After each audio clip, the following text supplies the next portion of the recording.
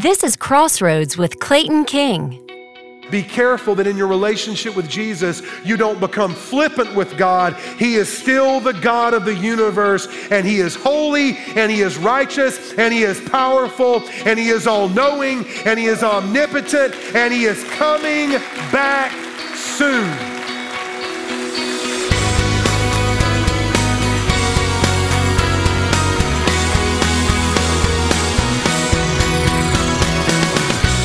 One of life's challenges for all of us is overcoming the things we have done and the decisions we have made in our past. The feeling of guilt is a strong reminder of our bad decisions. But beyond the guilt of bad decisions, shame is even worse. Shame is the sense that we are bad. Here's Clayton with a powerful message that he calls Faith Enough to Fight. I'm going to be in Mark chapter 5 today. For me, as an author, when I write a book, I've just finished my 18th book. My 17th book is the book Reborn, and the inspiration for that book comes from Mark chapter 5. So as a writer, people always assume that if you write, you just sit down at the computer and it's almost like you become enthralled or possessed with some kind of supernatural power to magically hit the keys and a book comes out. That's not how it works. It's hard work. It's like a full-time job. And this story of this woman in Mark chapter 5 is what inspired me to write the book Reborn, about 12 people in the Gospels that met Jesus face to face and were changed as a result of their encounter with Jesus. And this woman has always fascinated me since I became a Christian because she's a real person with real weakness. And she didn't try to hide her weakness from Jesus. She actually brought her fear and weakness to Jesus. So that's the title of the message today. It's very simply Faith to Keep Fighting. I want to encourage you today, if you're a Christian, to not just sit around and wait on Jesus to come back. I want you to be encouraged to keep having faith to fight for your relationship with Jesus. And if you're not a Christian today, or if you're not sure whether or not you're a Christian, maybe you come from no religious background at all, or you come from a different faith. Maybe you were raised in a different country or a different part of this nation, or maybe you don't know what you believe because you were raised maybe Catholic or Baptist or non-denominational and you don't have an assurance of your salvation. I believe at the end of this message today, we're going to see dozens more of you put your faith in Jesus Christ, regardless of what background you come from. Now, I come from 3 denominational backgrounds. I'm adopted. My mom and dad adopted me in 1972. I was just a few weeks old. I found my birth family recently through Ancestry.com. But when I was raised in the church. I was actually raised in 3 church traditions. So my mom and dad were Southern Baptist, and I still consider myself a Baptist. My Christian school that I attended was Presbyterian. And then my grandfather was Pentecostal. So I'm going to say that again in case y'all missed it. I was raised Southern Baptist, Presbyterian, and Pentecostal. That means a couple of things. First of all, I find myself feeling at home in any church in America, no matter what denomination. Number 2, I need therapy. Number 3, being Southern Baptist, Pentecostal, and Presbyterian, you know what that means, right? It means I was predestined to speak in tongues while eating fried chicken at a deacon's meeting. Now, come on, somebody. That's funny. I don't care who you are. Y'all got to laugh at that. A courtesy laugh, at least. So growing up, I knew about Jesus, but I didn't know Jesus. I'd heard stories about Jesus. I'd heard about him. I just didn't know him. So I am attracted to, and I am drawn to stories of people, especially in the 4 Gospels, who had the opportunity to meet Jesus face to face. And I'm going to warn you, church, I get a little animated and passionate when I preach. And there's a little Pentecostal left in me, so I might take a lap at some point in the message today. And I don't know if you're going to join me or pray for me, but get ready. So in Mark chapter 5, we see this amazing story of a real woman. I want to read it to you, but I want to make a statement before I begin.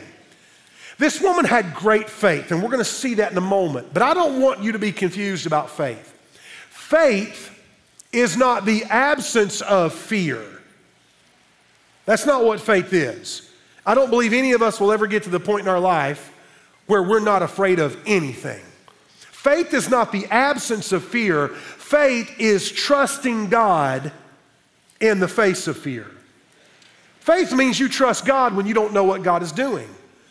Faith means you trust God when you don't know what's happening in our world. Faith means that you take God's word seriously and you believe every word of it, even when you can't explain all of the details.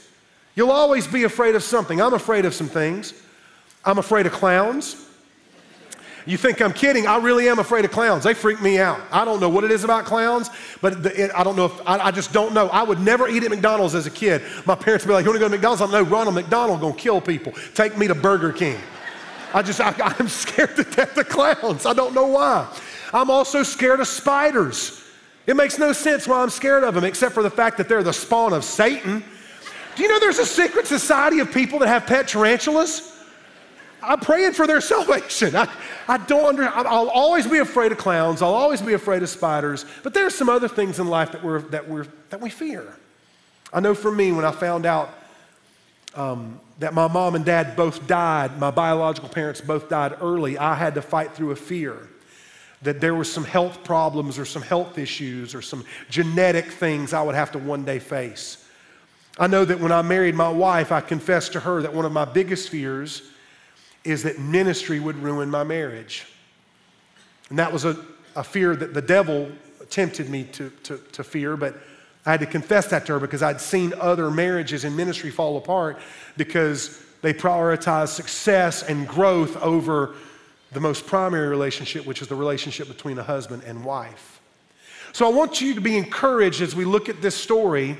This woman was still afraid when she came to Jesus, but she did not let her fear keep her away. She clawed her way to the Messiah in Mark chapter 5. I'm going to begin in verse 25. Mark writes these words, "Now a woman suffering from bleeding for 12 years had endured much under many doctors. She had spent everything she had and was not helped at all." I want to pause right there for a moment, just so that we feel the emotion in this story. Mark was either there or he had interviewed eyewitnesses that saw this happen, and he doesn't give the woman a name, but he tells us her situation. She'd been bleeding for 12 years. That's all we know. We don't know what her problem was. Maybe she was a hemophiliac.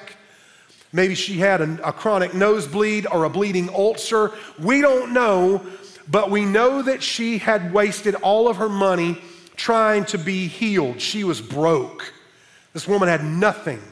Can you just imagine what she felt like that day when she hears that Jesus is coming to her town? She was not helped at all. The next verse says this. It says that when she heard that Jesus was coming, to her village, this woman was inspired to go and find him. Verse 27, having heard about Jesus, she came up behind him in the crowd and touched his clothing. Now, I want to pause right here for a moment. The English word clothing is a good word, but that's not the Hebrew word. The New Testament was written in Koine Greek, but Jesus spoke Aramaic and Hebrew. This word for clothing is a Hebrew word that goes all the way back to the Old Testament. You can find this word in Deuteronomy and Leviticus. It's the word kanaf. So this woman hears that Jesus is coming to her village. She has wasted all of her money trying to get cured of this chronic issue. She can't stop bleeding. And she says, I've got to go touch his clothing. Well, that doesn't make much sense to you and to me unless we understand the meaning of the word kanaf. So the word kanaf literally means outer garment. And on the bottom of that garment were four corners called zits, T-Z-I-T. So just imagine like a blanket, a square blanket or a rectangular blanket with a hole cut out. They would slide this over their head, and this outer garment would then go over the top of their clothing, and rabbis wore the kanaf. Rabbis, Jewish leaders, religious rulers who understood the law of God and who taught and trained the people. And these rabbis would wear the kanaf, and from the four corners of the kanaf would hang 4 tassels. Those tassels, called zeets, were symbolic of God's covenant to the people, God's promise. And they were typically white and purple or white and blue. And by the way, if you go to Israel today and you see conservative Jewish men dressed in all black, typically a suit coat, black pants, their hat, you will look, and if you will look at the base of their coat, the outer garment, it's not the traditional kanaf, but you will see blue and white tassels. To this day in Jerusalem, you'll see men wearing those same 4 tassels at the corners of their outer garment.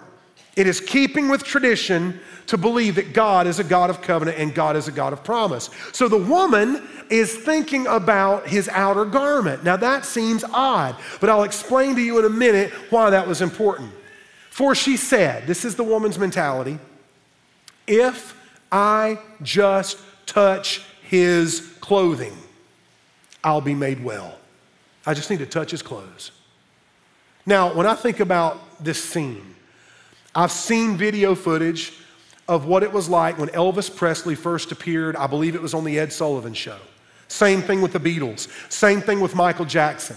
When you think about Elvis or the Beatles or Michael Jackson or super famous people, you just imagine that they show up and a crowd goes crazy and people just want to reach out and touch them or get their autograph. That's not what she wanted from Jesus that day. She wasn't treating Jesus like he was a rock star. She was treating Jesus as if he had the power to heal her.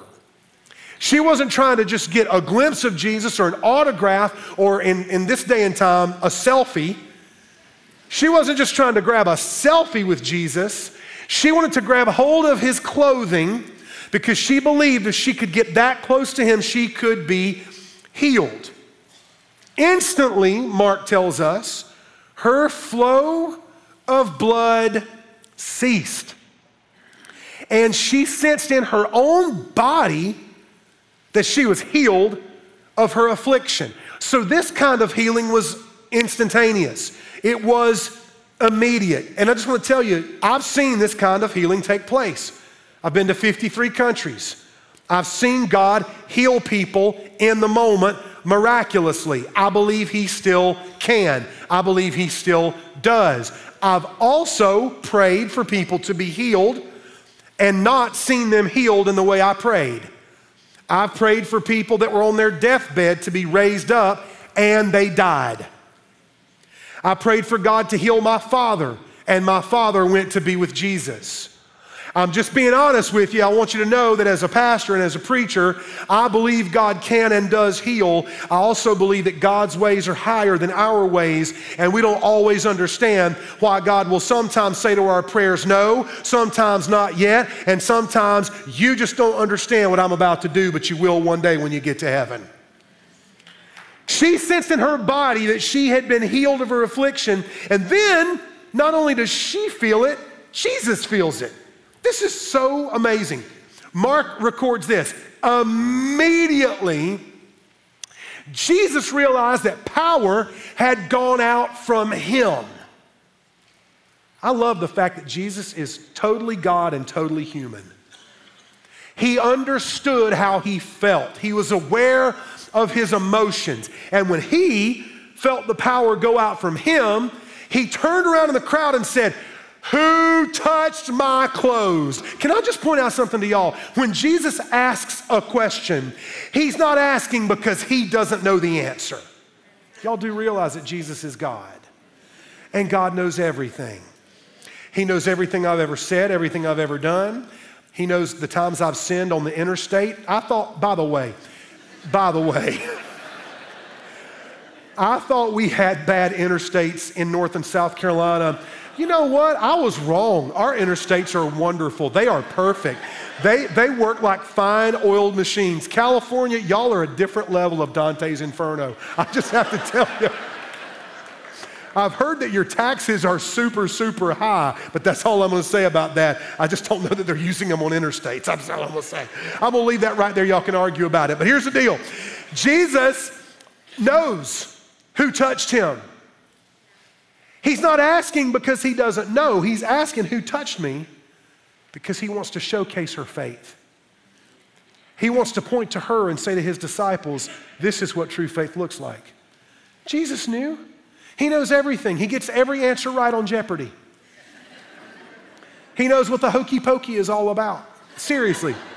I mean, all kidding aside, just know this, that the most amazing aspect of God's love for me and for you is that God knows every sin you've ever committed, every evil thought I've ever had, every time I've lost my temper, every time I have sworn under my breath because I didn't get what I wanted, and He loves me anyway. The same is true for you. Every sin you've ever committed, the guilt that the devil wants to throw on you, the shame that comes from the enemy, the things you think nobody else knows about, Jesus knows about them, but He loves you, and He did not come to condemn you. Out of His own mouth, Jesus said in John 3:17 that the Son of Man did not come into the world to condemn the world, but that the world through Him might be saved. So Jesus says, who touched my clothes? And I love the next part. I just read the Bible differently than some people. I just see so much reality here. His disciples said to Jesus, you see the crowd pressing against you, and yet you say, who touched me? Can we just pause for a second, and can we just say, thank the Lord for the disciples? These guys were some doofuses. They really were. Jesus did not pick Harvard-trained theologians.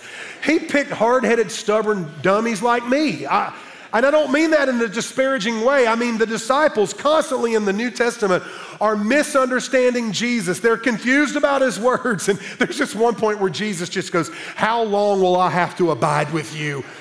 I feel like a parent, you know? Have you ever had that moment with your kids where you're like, ooh, I love you so much, but right now I just wish I could love you from a distance and go have a spa day. Now Jesus loves His disciples, but I just feel like sometimes He just had to say, you'll get it one day. These guys are like, everybody's touching you, Jesus. What do you mean, who touched you? There's hundreds, if not thousands of people here today. But Jesus knew that this woman had touched Him in a different way than everyone else. Everyone that day was clamoring towards Jesus. But this woman had to fight through adversity to get there.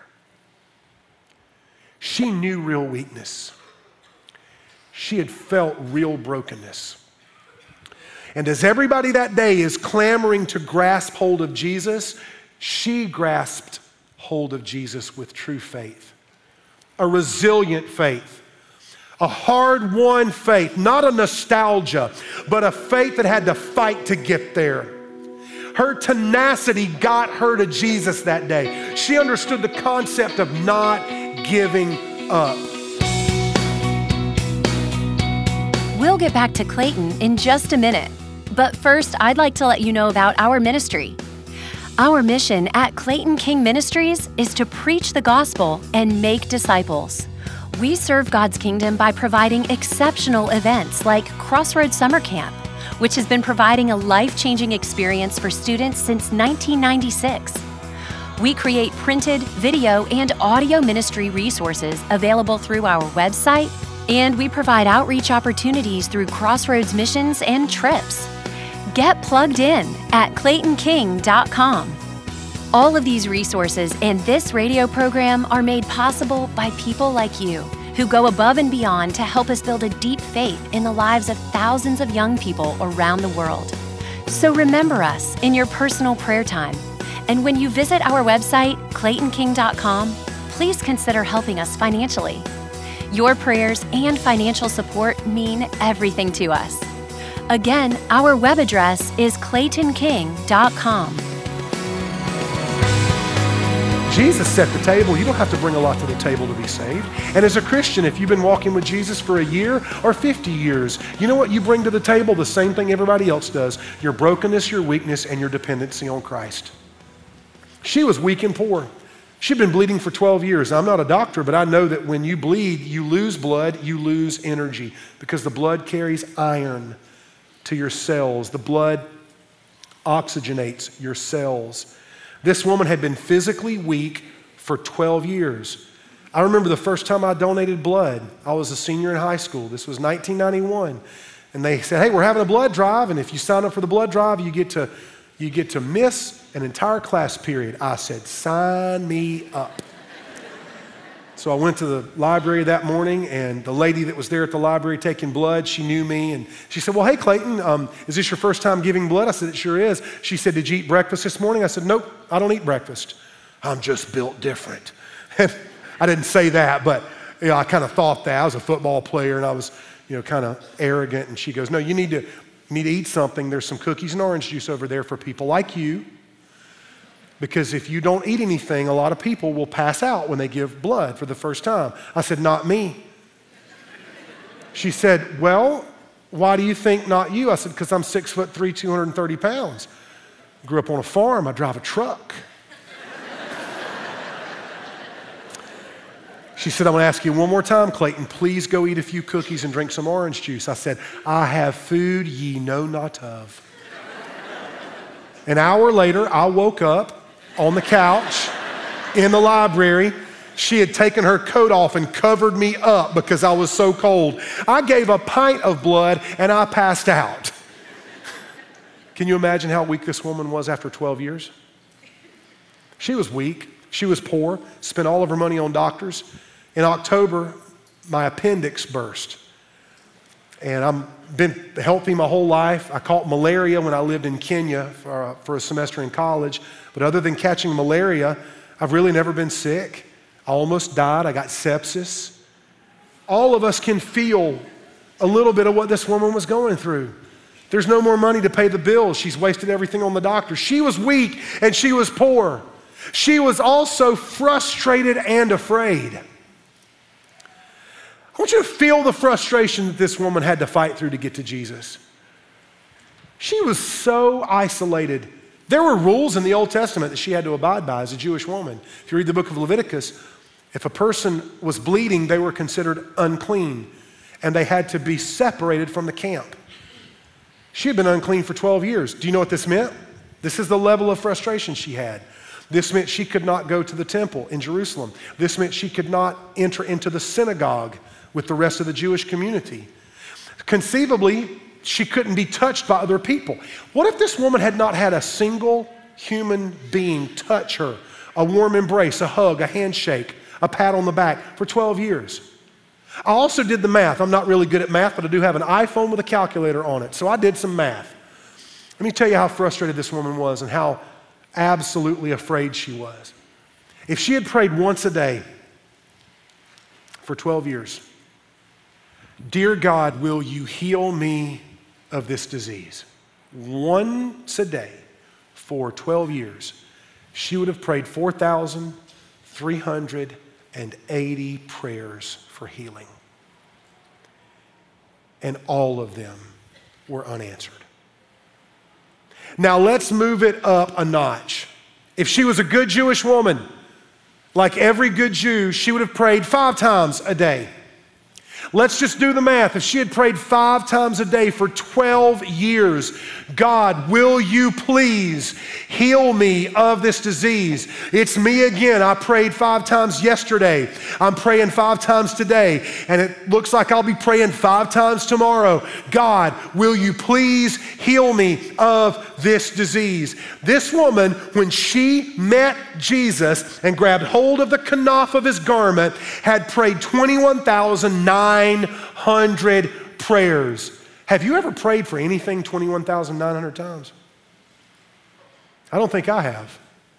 I've been a Christian 35 years. I get frustrated when I don't get what I want after a week.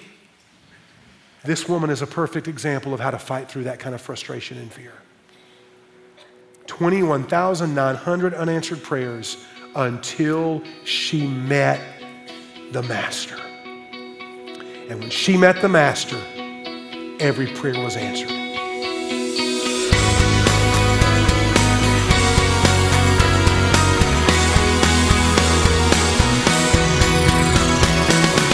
Have you met the Master? This is a vitally important question. He can save you if you're in the grasp of the downward spiral of shame. And we would love to walk with you through this journey. Reach out to us at claytonking.com. And if you would like to hear this program again, send it to a friend or explore all the other resources we have for your spiritual journey with Jesus, check us out at claytonking.com.